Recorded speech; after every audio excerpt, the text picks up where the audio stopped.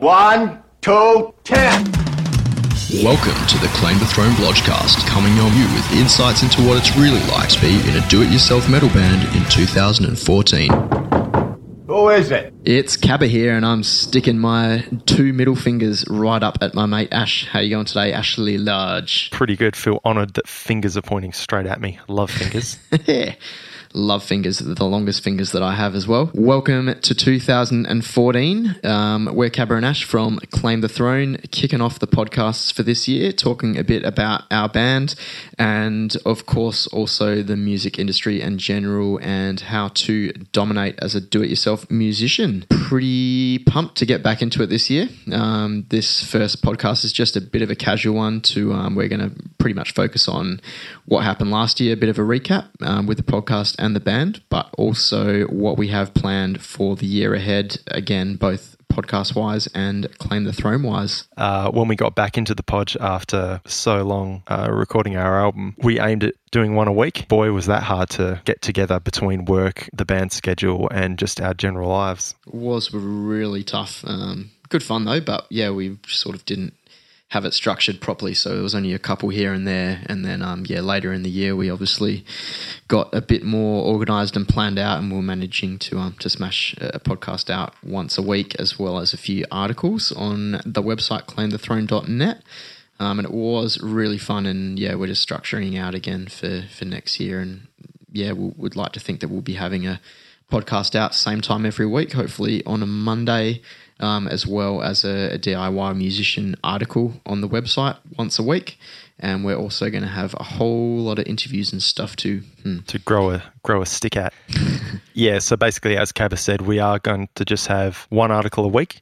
Possibly, let's say, first week will be Cabba, second week will be myself, and we'll rotate something like that. And as far as the pod goes, we'll have just a normal pod one week, and then the second week we'll have an interview. Or that's the aim anyways. This episode obviously is not entirely planned out. We're just going to have a chat, like I said, about last year and things to come. Make sure you do tune in next week, and yeah, you will learn a lot more things from a few interviews that we do have planned.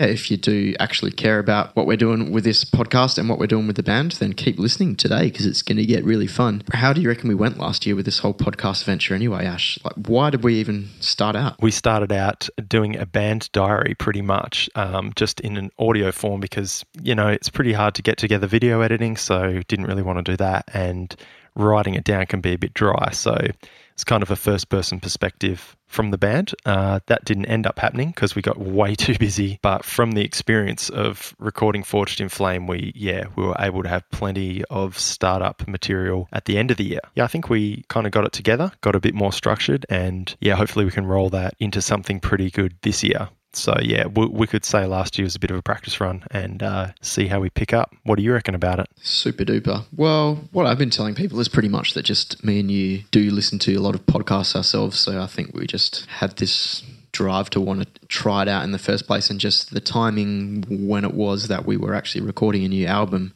It did feel like we had quite a lot of information to offer, both from a band perspective and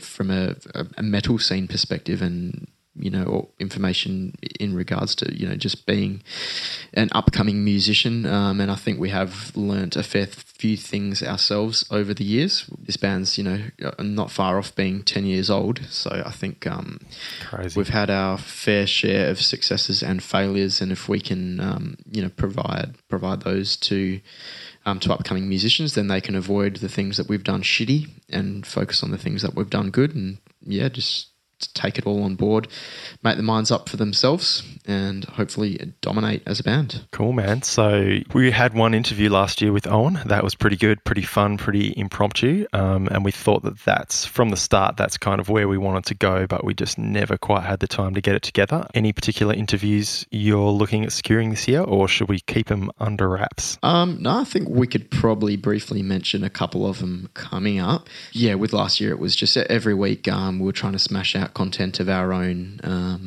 picking a few topics and chatting about it, which was awesome. But yeah, with the year ahead, we're planning to, sort of 1 week have a standard Claim the Throne podcast, talk about the band a lot, and as well as some segments that me and Ash think could be covered, and just general metal talk and all that sort of thing. And then the following week would be an interview with a music industry professional.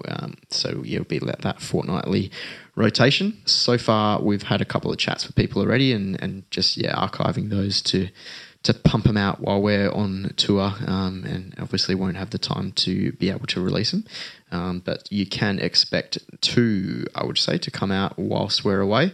One being, a local Perth producer who is very knowledgeable with sound studio-wise and also live-wise. And the other one is actually a Claim the Throne super fan who the idea was there to chat to him a bit about what has driven him to support us so strongly, and by taking on that information, the idea is to find a lot more fans just like him in order to hopefully build that bigger fan base and really target those people that are especially supportive as opposed to some others. Do you want a name drop, or can we do that? Whatever. They'll come out next week. Well, the first one will be with Sam Allen from Electric City Studios next week, and then the next one is a regular on the Claim the Throne Blogcast in terms of his commenting and his questioning of everything we do, which will hopefully be good for regular listeners. Yeah, we'll also have interviews with band members from Claim the Throne, including the very famous Dyson and his old mate Jim, and a girl's perspective with Jesse. What else is in the future? Hopefully a bunch more crazy segments as well, perhaps from our band members if we can talk them into it. So you might get more tips on how to pick up girls, how to pick up boys. And how to pick up trolleys. How to pick up trolleys from airports without paying for them. How to choose the right stripper on tour. All sorts of awesome stuff like that you really need to know about to be a good human being. And on that note, we are actually going to do a touring podge first week back, which will be a tour special wrapping up everything we do, how the shows went, basically to determine whether it was successful from a band having fun standpoint, also from a promotional and marketing standpoint, a playing standpoint, and just a general all-round was the goddamn thing worth it standpoint. Hopefully we score a lot of sweet drunken audio. If we remember when everyone's out drinking and playing, we'll be pressing the record button as much as we can. Also, I guess in regards to interviews for the year as well, if you think that you might like to chat to us on this show, don't hesitate to say g'day at info@claimthethrone.com. And we're hoping to speak to all sorts of awesome people throughout the year who might have something to offer in terms of the music industry. So, whether you're anything from, an upcoming musician starting a band, whether you're in an established band, whether you're a promoter, whether you book shows, whether you're a sound engineer, whether you're simply a marketer who thinks, there might be certain concepts that could be used in the music realm. Yeah, just say hi to us and we'll be more than happy to tee something up. And if it is every second week, then that's, what do we need, 25 interviews for the year. So we should be able to do that, I'm sure. I'm sure, yeah. And we do have a short list, so I don't reckon there'll be too many slots that need filling. But all the same, you may add something that we wouldn't think of. So interaction is always welcome. Please bring it on. And even if we don't schedule an interview, perhaps you can give us some advice in the form of a question or even a statement, depending on how you like to present things to a wider audience. For instance, is there anything left to say, Cabba? Seeing as we're talking about people asking us questions, then how about we go to our listener question of the week? So in reference to a conversation we had last time I saw you guys, I want to know what ingredients you guys would put in the ultimate Claim the Throne cocktail. Have you thought about this one? Because I know Amos Poglazi has asked us this question before, Ash. Our favourite drinks are not exactly the favourite drinks of the other people in the band, but there are a few things we do agree on. For instance, all the boys agree on whiskey and beer, vodka and cider, Jim with his Jägermeister, Dicey with his Bundaberg rum. But yeah, the probably only thing that translates over to the Jesse realm is the vodka and the cider. So I think some sort of a drink based on that, peppered in with a bit of Jaeger and somehow some rum. Who knows? Totally. And I think you'll find most of our band members do tend to get a bit girly with our drinks at times. So I think let's start this cocktail with a bit of vodka at the bottom and some sort of delicious flavour, perhaps passion fruit and pineapple juice. Then I'd like to think a bit of pear cider, just a dash. And what about a dash of Hoegaarden, or as Amos says, Hoegaarden? I think you'll find that Amos will lean towards the spirituous side of cocktail making. So I wonder what he comes up with from a few base ingredients like that. I think we definitely need a shot of Jaeger in there, that's for sure. It would be interesting if you could pull something off that isn't a Jaeger bomb, that is a cocktail. And I think it must be drunk through a beer funnel. Would that be correct? And what would it be called? The cock. Yeah, the cock. Cume on the beach. There you go. Thanks for the question, Amos. And we do encourage the rest of you to ask us crazy questions. You can do that on claimthethrone.net. Hover over the right of screen, and there's a section there that you can click on and record anything you like, even if it's not a question, or maybe it'll just be an observation about a topic that we've discussed previously. You can record that, and we will definitely play it on the show. In saying that, if you haven't listened to us before on this podcast, you can definitely go back through all the things we chatted about last year. I think we covered some pretty cool topics in regards to how to apply to be a support band, how to write a bio, how to practice your instrument, packing for tour, just general recording, marketing tips, all sorts of things like that. You can search Claim the Throne in your podcast app, or you can go to claimthethrone.net and stream them. So moving on from that particular sedge, why don't we talk about our upcoming tour? Can I interview you? Is that okay? If you've got any questions, you may ask. Cabba, can I ask you a question? Come in. This is a two-part question. All right. So we have the new album Forged in Flame. Part of the first step of promotion of an album, or the most logical step for a band such as us, is to take it on the road and try and get people interested through our live show and influence our CD sales that way, rather than just letting it float in the ether. What was the plan when approaching a national tour? Definitely right in saying that in this day and age, you can't expect a whole lot of cash flow or anything to come through directly selling CDs as such. So we did release that one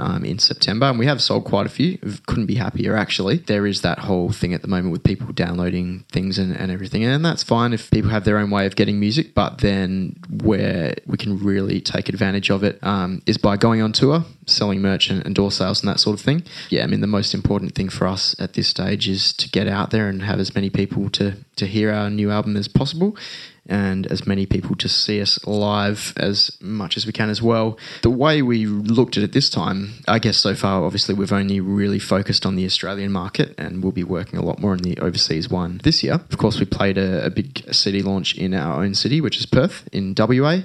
As well as a couple hours south in Bunbury, so a regional show there. The weekend before that, we also played in Melbourne and Sydney. Nothing huge, just moderately sized shows with some cool local bands, but the idea there was just to start out a bit, really build the anticipation over on the East Coast as well as on the West Coast, get the info out to people that we do have a new album available, and just to get people familiar with seeing our logo even, and being aware that we are an active touring band. And now that we've announced this bigger tour coming up in January, which is now, yeah, hopefully people will remember our name and they'll go, oh, we missed them last time on their little tour, we'll make sure we go this time. Or we build a bit of word of mouth from the people that did go to those city launch shows and say, awesome, can't wait to see those guys again. Tell all their mates they were really good live. Make sure you come on this tour. And yeah, I think we do have approximately 8 shows on this tour around the country. It's a great opportunity for us to be able to sell copies of the new album and get that out there, as well as a whole lot of merch, and yeah, just build a bigger reputation for ourselves. Network, meet a lot of awesome local bands, meet gig promoters, just meet a lot of sick dick metalheads. And I am very excited, and I think the most important thing is just that we love hanging out with each other and going on tour. all sorts of crazy things might happen. Looking forward to some stories in the post-tour podge. Cool. Very good answer, although it didn't quite answer my second part of my second question, which was more to do with this upcoming tour in general. You mentioned it's a good opportunity, but technically the band created the opportunity, right? Like yourself and Dyson had a heavy hand in actually booking the tour. Yeah, sure. So how it actually happened. And yeah, so how did this upcoming tour come together in a nutshell? Sure. And it's a good point that you made as well, that it was an awesome opportunity, but I think we did build that opportunity ourselves. And it's like sometimes people might say a band gets really lucky, but which it can be true, but I think that bands really need to build that luck as well. So we've been working very hard up until now. And the way we did that, we basically worked out a time that was going to be best for us all to be available, which was going to be, January at this stage. It is nice for us having Dicey in the band with all of his booking experience through Soundworks and Prime Cuts. So he has a few contacts already and approached a bunch of venues. So firstly, it's good to look at what cities you want to go to. So we pick out most of the main cities in Australia and try and hit them on the weekends, so Friday night and Saturday night. And in this instance, we found a weekend with a public holiday, so a Sunday night as well. Then wherever possible on the weeknights, we'll try and chuck a few regional shows in here and there to make that work too. I feel like you're going to ask something else here, Ash. What was the impetus behind getting those particular venues that you booked? Was it a matter of circumstance and convenience, or is it research that you guys did? It was a bit of both. I find that these days there's not a whole lot of options when it comes to venues that can even book metal bands, especially in some of the smaller cities. The only ones where it really gives you a bit of choices when you start getting to Sydney and Melbourne, and then it's just a matter of choosing a place based on its location, based on the other shows that they have there lately, their reputation, based on the capacity size. So we might think, we might be able to pull 400 people on a really good night, so we'd book somewhere with not much a bigger capacity than that, because we don't want to be playing in a massive place that's going to make it look small, but we also want to be playing in a tiny place where we're not going to fit everyone. So it's just weighing up a number of options, then hitting up a few venues, seeing what they get back to you with. Some might say, sorry, we're booked out this night, which is when you move on to the next one. Some might give you a better deal.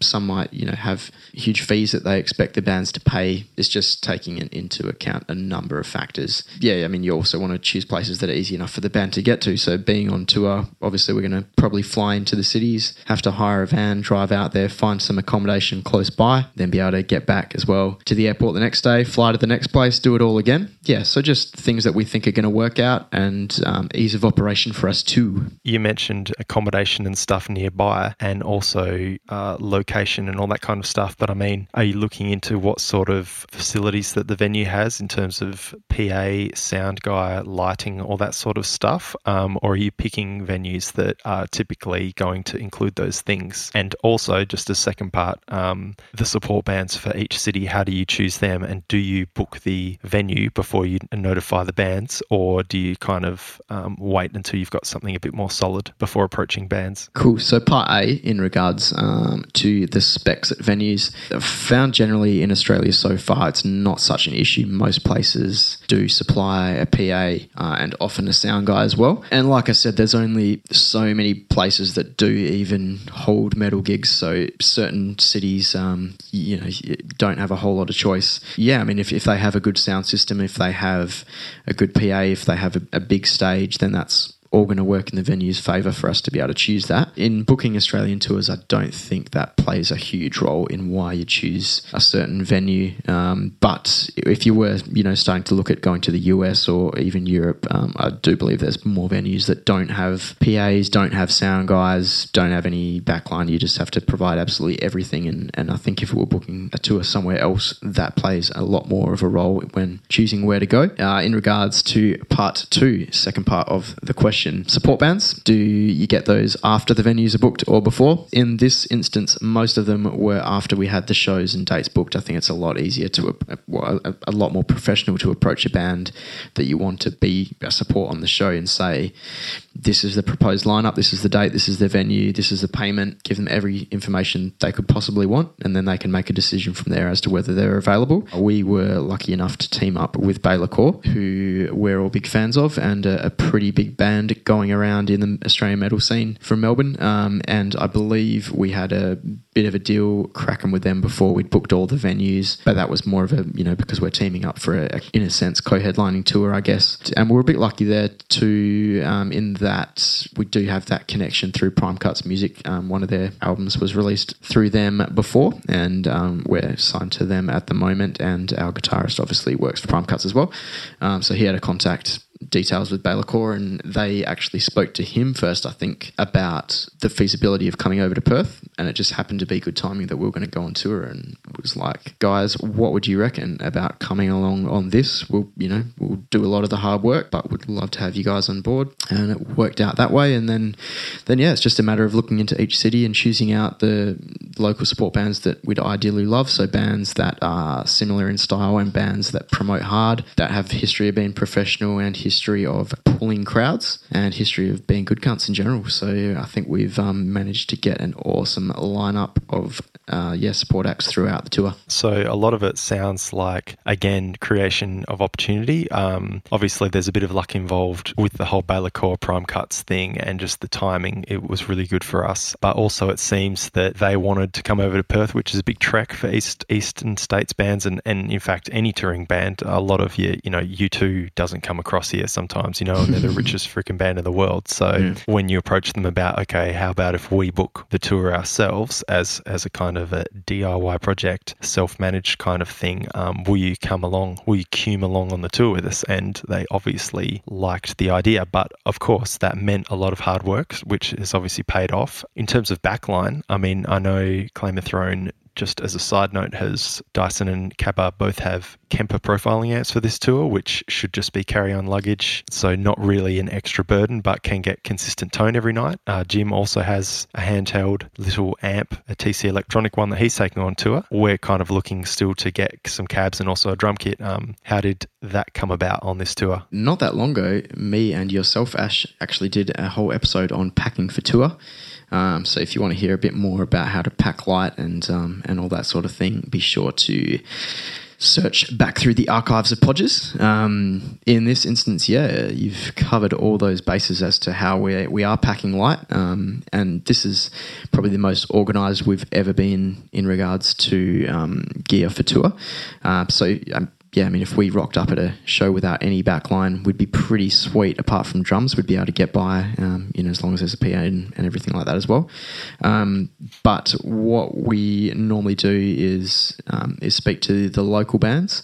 And I think that's probably one of the best things about the Australian metal scene at the moment is just this camaraderie with bands happy to help each other out, in order for less people to have to bring gear and clog up the band room. If there's 4 bands, why not just one band has a drum kit that every band can use? Easier changeovers, less stuff around, less people driving, more people can drink and all that sort of thing. So it's just a matter of emailing the support bands in each city and just saying, thanks so much for being on board. Just wondering if you might be keen or, if you might be willing to lend some gear. We'd be after 2 guitar cabs, a bass cab and a drum kit minus snare and cymbals. If you're able to lend us that, would be really appreciated, and obviously will really help with changeover times and lugging stuff around, and would love it if you could help out. And I don't think we've encountered any bands that have ever said no to that sort of request. Metal bands are all up for helping each other out generally. That's just how it's been for us. I guess you do have that option of hiring certain parts of a drum kit or cabs if you really feel that's necessary for you. On a tour the scale of this one, just an Australian-made tour, I don't think that's necessary. I think sharing between bands is the way to go. Each show is pretty much sorted in terms of location, venue, lineup, gear, and the logistical side of things is all covered. How about things like flights and just travel in general? Because we're doing major cities, I'm guessing that's all based around flights and flight times and stuff. Is it hiring vans or is it taxis? How are we doing that? Yeah, this time around there's a lot of flights because we are really focusing more on the cities, and they're pretty far apart and got to get there as quick as possible. Whereas last time around we pretty much, I think we flew to Brisbane, hired a van and drove pretty much the whole tour all the way down to the bottom of the country and then flew back home to Perth.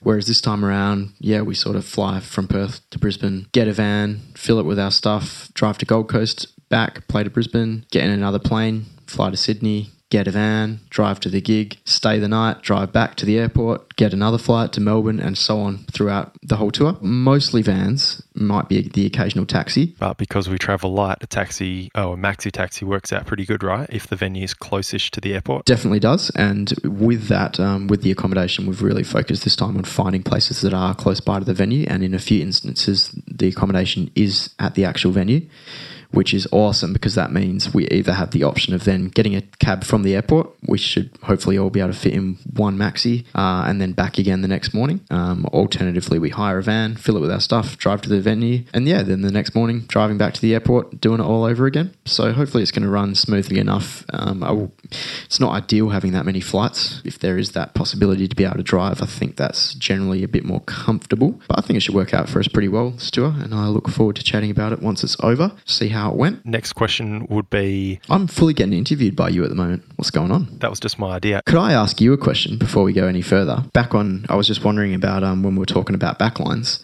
Mm-hmm. As a drummer, what are your thoughts on borrowing kits on a tour, a different kit every night? Do you feel comfortable enough in your ability to be able to play whatever you're given, or do you freak out that you're going to be given some shitty kit? When I first started touring... hello, Jim. That is our friend Jim. Hey, cunt. How are you, mate? Guest. I'm fucking good.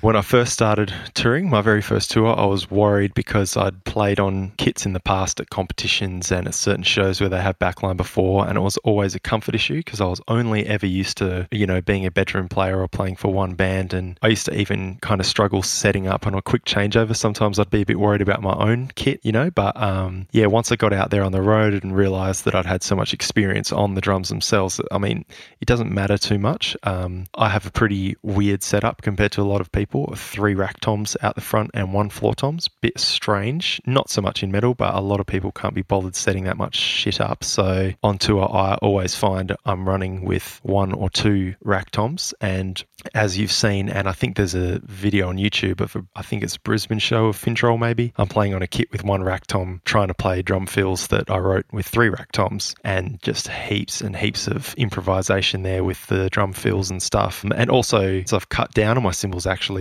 simply because of touring. I used to use a lot more and a few little splashes and extra chinas and stuff, but now I don't so much. The only things that have really gone wrong, only a handful of shows out of a lot of touring shows where the drum kit is sucked, and that's more that, let's say, the hardware is crap and, toms or snare drums are falling over, or the hi-hat won't open and close and stuff like that. Just little things that are actually problems with other people's kits, and I don't imagine they'd like playing on their own kits so much. And also the really beat up skins sometimes are a bit nasty, but you know what? You play with what you're given. I guess the role of a good drummer is to just do what they do best on any setup and put up and shut up about it, because at the end of the day, no one knows what the hell you're going through when you're on stage. And if you sit there with a shitty look on your face or you whinge about it a bunch, it's only going to get yourself riled up, your band pissed off at you, and also the crowd will think you're whingers. Most people don't notice your stuff ups, and certainly no one gives a shit if you wrote a tom fill on an 8-inch and a 10-inch tom and you were given a 12 and a 14. No one cares. So I like to say, don't get bitter, get better. Exactly. And my advice to the community is, don't get bitter, get better. Don't get margarine, get butter. Cool, man. Very succinct. Thanks for that. Are you still the interviewer, or am I taking over? Yes. Okay, so this is a 2-part interview. Second part of the interview, part 2. How did you approach the marketing and the promotion of this tour? This time around, I guess we've really focused on the internets a lot more than we have in the past, just with the age that we're in, I guess. So there's a lot of Facebook pimping and all that sort of thing. But that being said, you still need to be creative about it. So we have managed to get quite a few news articles and features and sponsorships and things like that through various web scenes and other metal websites and social media pages, as opposed to just our own, which is a matter of other people sort of sharing our tour dates from their page, or interviews and features from their page as well. But we have also stuck with the traditional way of printing out a lot of physical posters and flyers and we did have a separate poster design for each different show with that specific show details on, including the logos of the local support bands and everything. We picked out one person in each of the areas that we're playing in to post them a batch of the posters as well as little flyers, and so that person in each relevant place has been able to go to the venue, drop off a whole bunch of posters, as well as do a quick little city run and stick them up in some stores or wherever they might feel it's appropriate. They've been nice enough to be able to hand them out at their own local shows as well, or there's been quite a few international tours to Australia at the moment, so people in each city have been able to hand out flyers to our shows, which I still think is always going to be a good way of making people aware of your tour. Despite the internet, I do like killing trees. Yeah, a lot of people using Facebook and Instagram and all these modern methods, and how they stack up against the traditional methods.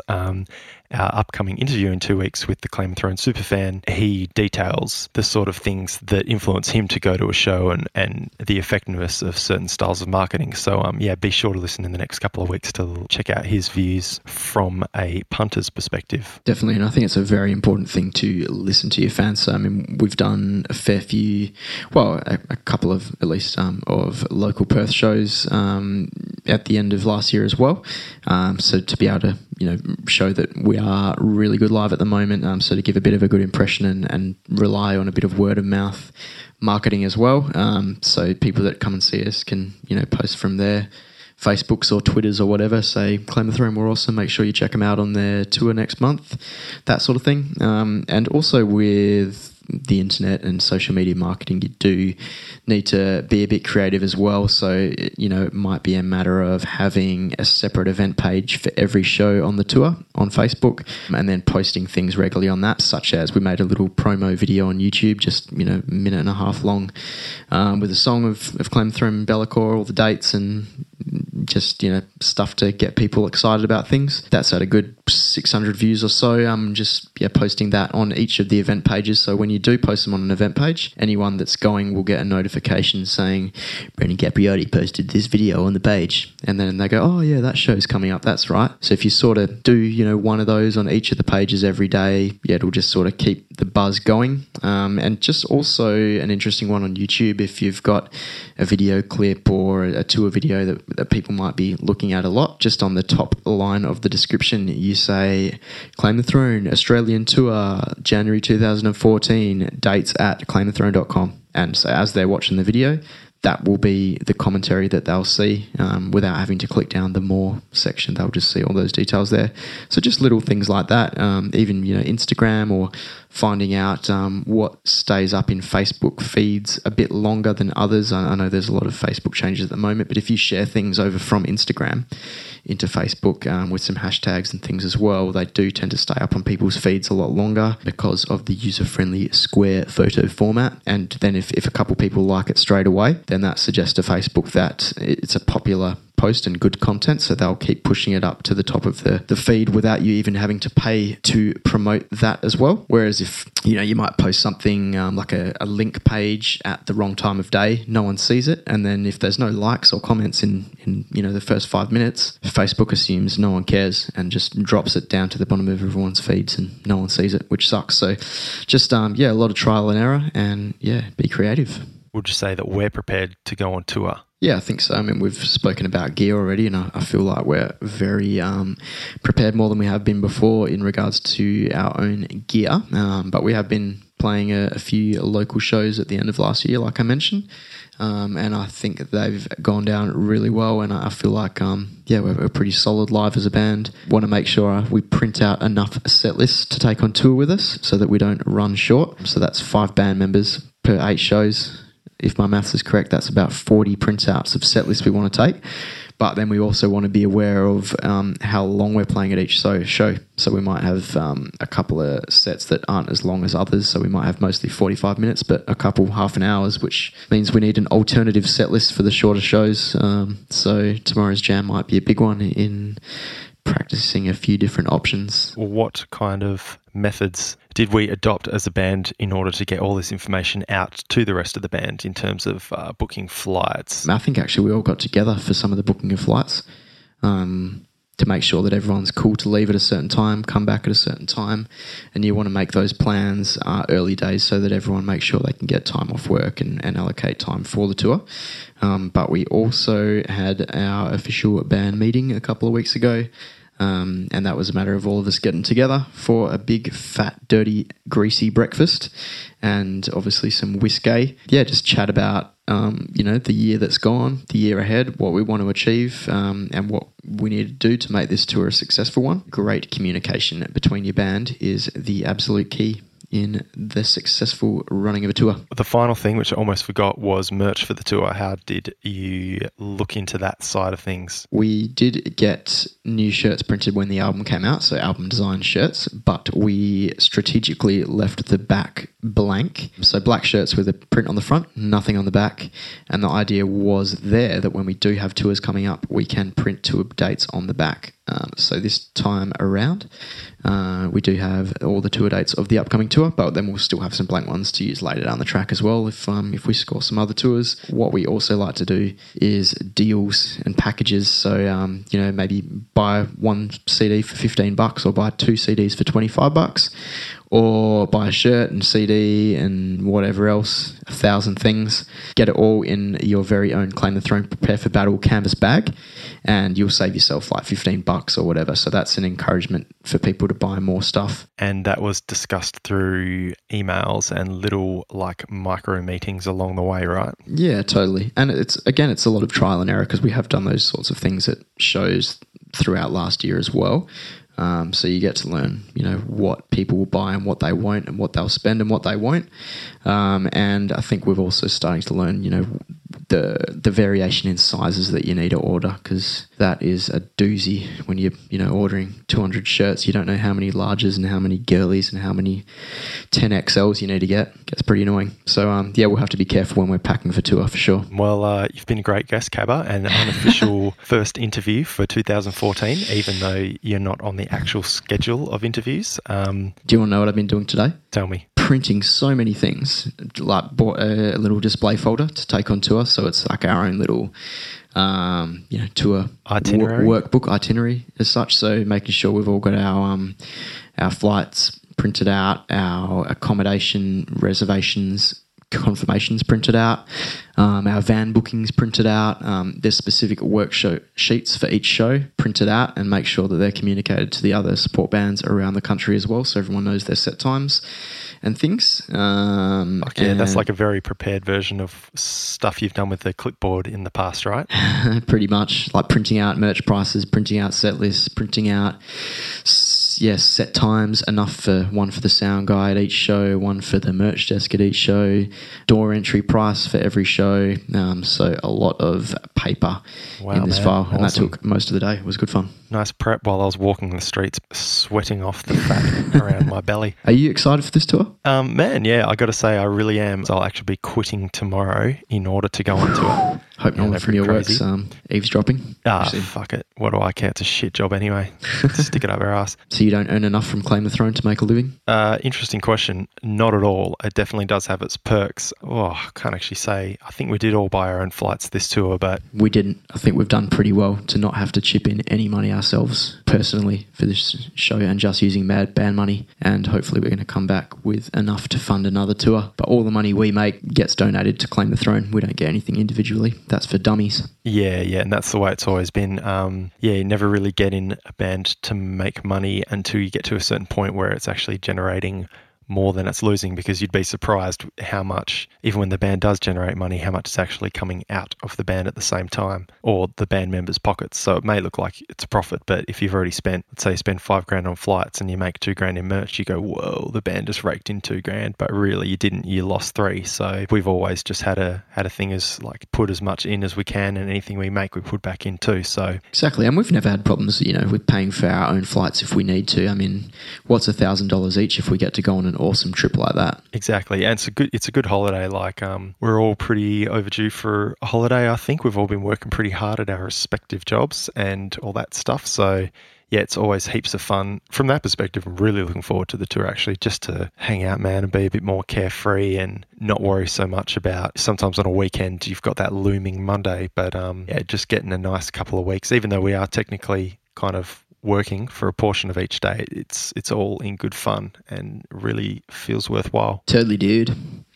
Cool, man. Well, that was probably all we really need to chat about today. Just a casual little fun thing, bit of a warm-up for the year.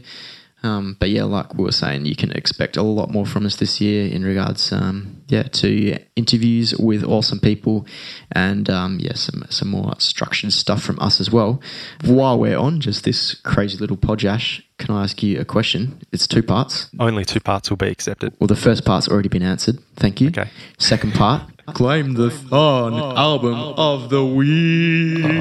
Awesome. What's been your most listened to album since we last did a podge? Cynic. Ooh, they got a new song on the net as of yesterday, I think. Yeah, let's go with that. So mine is Cynic, Traced in Air. That's a Sweet album that I definitely liked tracks off.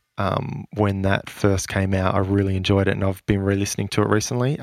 This came out in 2008, I think maybe 2009, can't remember. But it's pretty cool, pretty interesting vocals. They always had this computer robot thing going on. A lot of people didn't like it instead of the traditional death metal scream. But now that's almost turned into like this multi-layered, 3-part octave harmony with super auto-tune. And I got to say, like, it's not great all the time. But man, there's some serious and truth nuggets of gold with the drumming and guitar work in there. Do you prefer it to Focus? Like, were you a big fan of that album back in the day? Yeah, I do prefer Focus for some sides of the coin. I actually prefer the robot voice on Focus than to this new album. But man, some of the songs, definitely a little bit more commercial, I reckon, or whatever the right word is for that. But some of the feels, it's like a lesson in drumming and guitar for the most part. If you're not down to listening to Holdsworth, if that's a bit overbearing at times, this is kind of like packaged for you in a slight metal context. So wicked drumming, spun out guitar work, check it out. And if you don't like it, then don't listen to it, because I totally understand that too. Okay, part 2 of the question, what is your album of the week? My album of the week is Einir, or Einherja, however you say it. Viking metal band from Norway, and their album Blot. Whoa. Which is, I think, their second latest. Maybe they've got quite a few albums now, but I've been smashing that a lot, and it's been awesome. Have you heard them or no? Yeah, I have listened to them before. Have you listened to it much before? Is this a first listen, or is this more of a re-listen? Did a bit of a re-listen, because I liked them quite a lot a few years ago. I listened to their earlier stuff a bit, because they're from the early 90s, really, but they were one of the first Viking metal bands that were really getting pretty heavy too, or a bit black metal influence. But the last few albums, they dropped a couple of members, and I think the guitarist took over on vocals, and his vocals on the last few albums have been awesome, I reckon. Like almost a bit Immortal type vocals, and really heavy, but still with like these wicked melodies that they entwine through the songs. The drumming's wicked as well. Production's like picked up something chronic too. So I really like the direction they're in, and pretty long epic albums. Can crank them in the car, and it's been a good fun and probably refreshing, because I've been listening to so much power metal last year. Yeah, you have. So trying to get back into some heavier stuff, and also some folk metal, because I haven't really been even listening to that lately. The last year or so, sort of going off it, which I don't want to ever happen. So I need to pick out the bands that I really do like in that genre and stick with them. Was this some writing inspiration, or I mean, when you do listen to music that's sort of closer to our genre, or when you listen to music, any music, I guess, do you think about how it influences your writing and how you might want to approach future writing for Claim of Throne, or do you just listen from a fan perspective? Like, how do you have educational listens as well as fun listens, I guess is what I'm trying to ask. I think it's always generally a fun listen, and it depends what mood I'm in personally as to what I'll sort of enjoy listening to at the time. I think I have this thing always whenever there's something on. I mean, if I'm listening to music by myself, a party scenario with a bunch of people is different, but if it's just me listening to something, I always sort of imagine us playing it and whether it would work or not, and what does and what doesn't, and that sort of shit. Puppy, we should ask Jim his album of the week. What would your album of the week be, Jim? I just got Lost Horizon, Awakening the World on CD. Awesome. Today, say that would be it. Fuck yeah. Just when I'm trying to go off power metal, Jim comes in with Lost Horizon.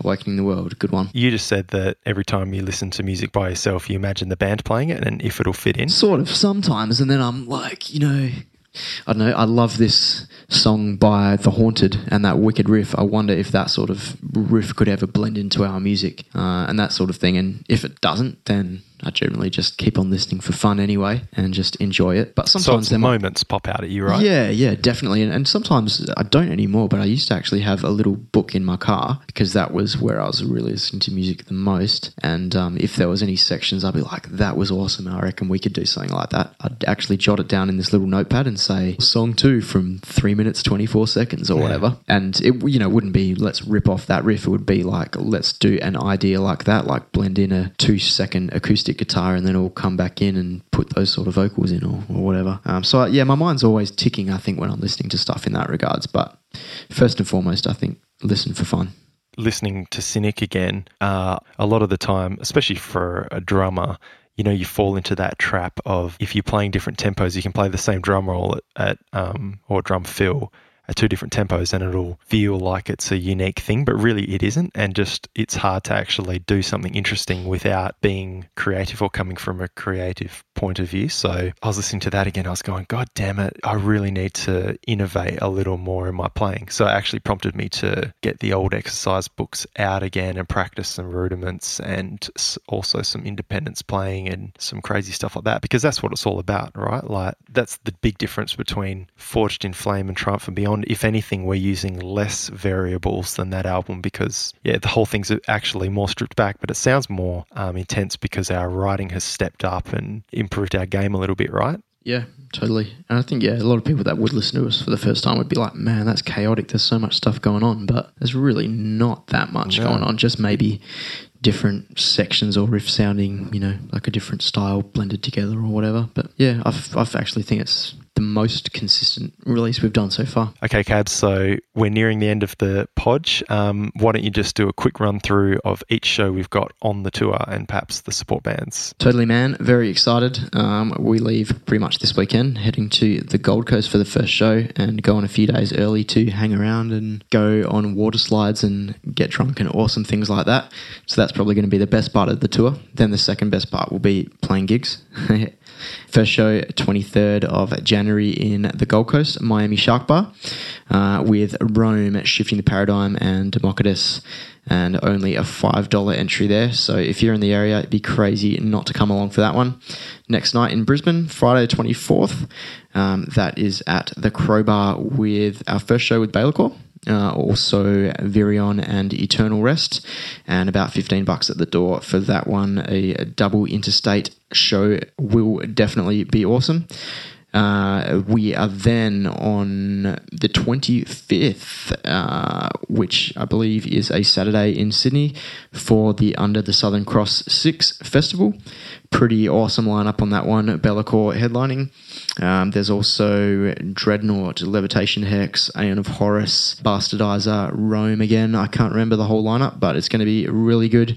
You can get tickets online now, I believe. Head to our Facebook. You'll be able to find the links and the details there, but that's going to be an awesome day in Sydney. Then on Sunday, which is Australia Day in Melbourne, we'll be at the Bendigo Hotel. By the way, I forgot to say in Sydney, that one is at the Bald-Faced Stag. Then, Melbourne, Bendigo Hotel, again with Baylor and ourselves. It's going to be a solid lineup that day as well. Orpheus, Amiga, Okira and Heisenberg. $15 entry for that lineup is off the chain. I do believe there might be a couple other metal shows, quote unquote, in Melbourne that day. Don't go there. Definitely come in and hang out with us. It's going to be a lot more fun. Then we head to Ballarat on the 30th. Bellacore not coming along, unfortunately, but there is a solid lineup with Hazard, Circular, Hacksaw, and Order of Torment. Only about $10 entry, and that's going to be a really good, fun show as well. Then we head to Tasmania for the first time ever, and that's on Friday the 31st in Hobart at the Brisbane Hotel with Bellacore again and ourselves, Slammers, Gape, and Death Black type band Atra Vitosis. Very excited to get to see all those bands and head to Hobart. I'm sure that will be awesome fun. Only about $13 to get in, I think, that one. Following night, we head away from Bellacore again and we go to Adelaide to play with Truth Corroded, Arcadia, Decidia and Headbore, which is at the Enigma Bar. And that will cost you about $13, but that is going to be a great lineup and always good fun in Adelaide. Smashing Cooper's Pale Ale and a lot of all-night pancakes for sure. Then the last show of the tour is in February on the 7th, and that's in our hometown of Perth. Really excited to welcome Bellacore over here for the first time ever in their career. That's at the Amplifier Bar, also with Earthrot and Natron, and that'll be about $16, I believe. But there's going to be an epic ending to the tour, so really keen to see all you local metalheads there too. Sweet, man. Nice work. And that's it for us this week. Thanks for sticking around and having a good listen and a good old wrap-up of the year, and look forward to the new year with Claim the Throne. I'm Ish, and my mate Cabba is... I'm Cabba. He's Cabba. And yeah, the next couple of weeks we'll be on tour, but we do still have some podgies coming out, and you'll definitely hear 2 interviews, so that's going to be really cool, and excited about the ahead with this one and with the band. Yeah, and looking forward to wrapping up the tour at the end of it and letting you guys know how all of our planning and preparation went, and also what sort of fun we got up to. So yeah, stick around for those, get some good advice from the inties in the meantime, and have a fucking good one. Hope to see you out on the road. www.claimzero.com, www.claimzero.net. Let's go out with a song we'll definitely be playing on the tour. Smash some Counts in the Faces, A Grand Destruction.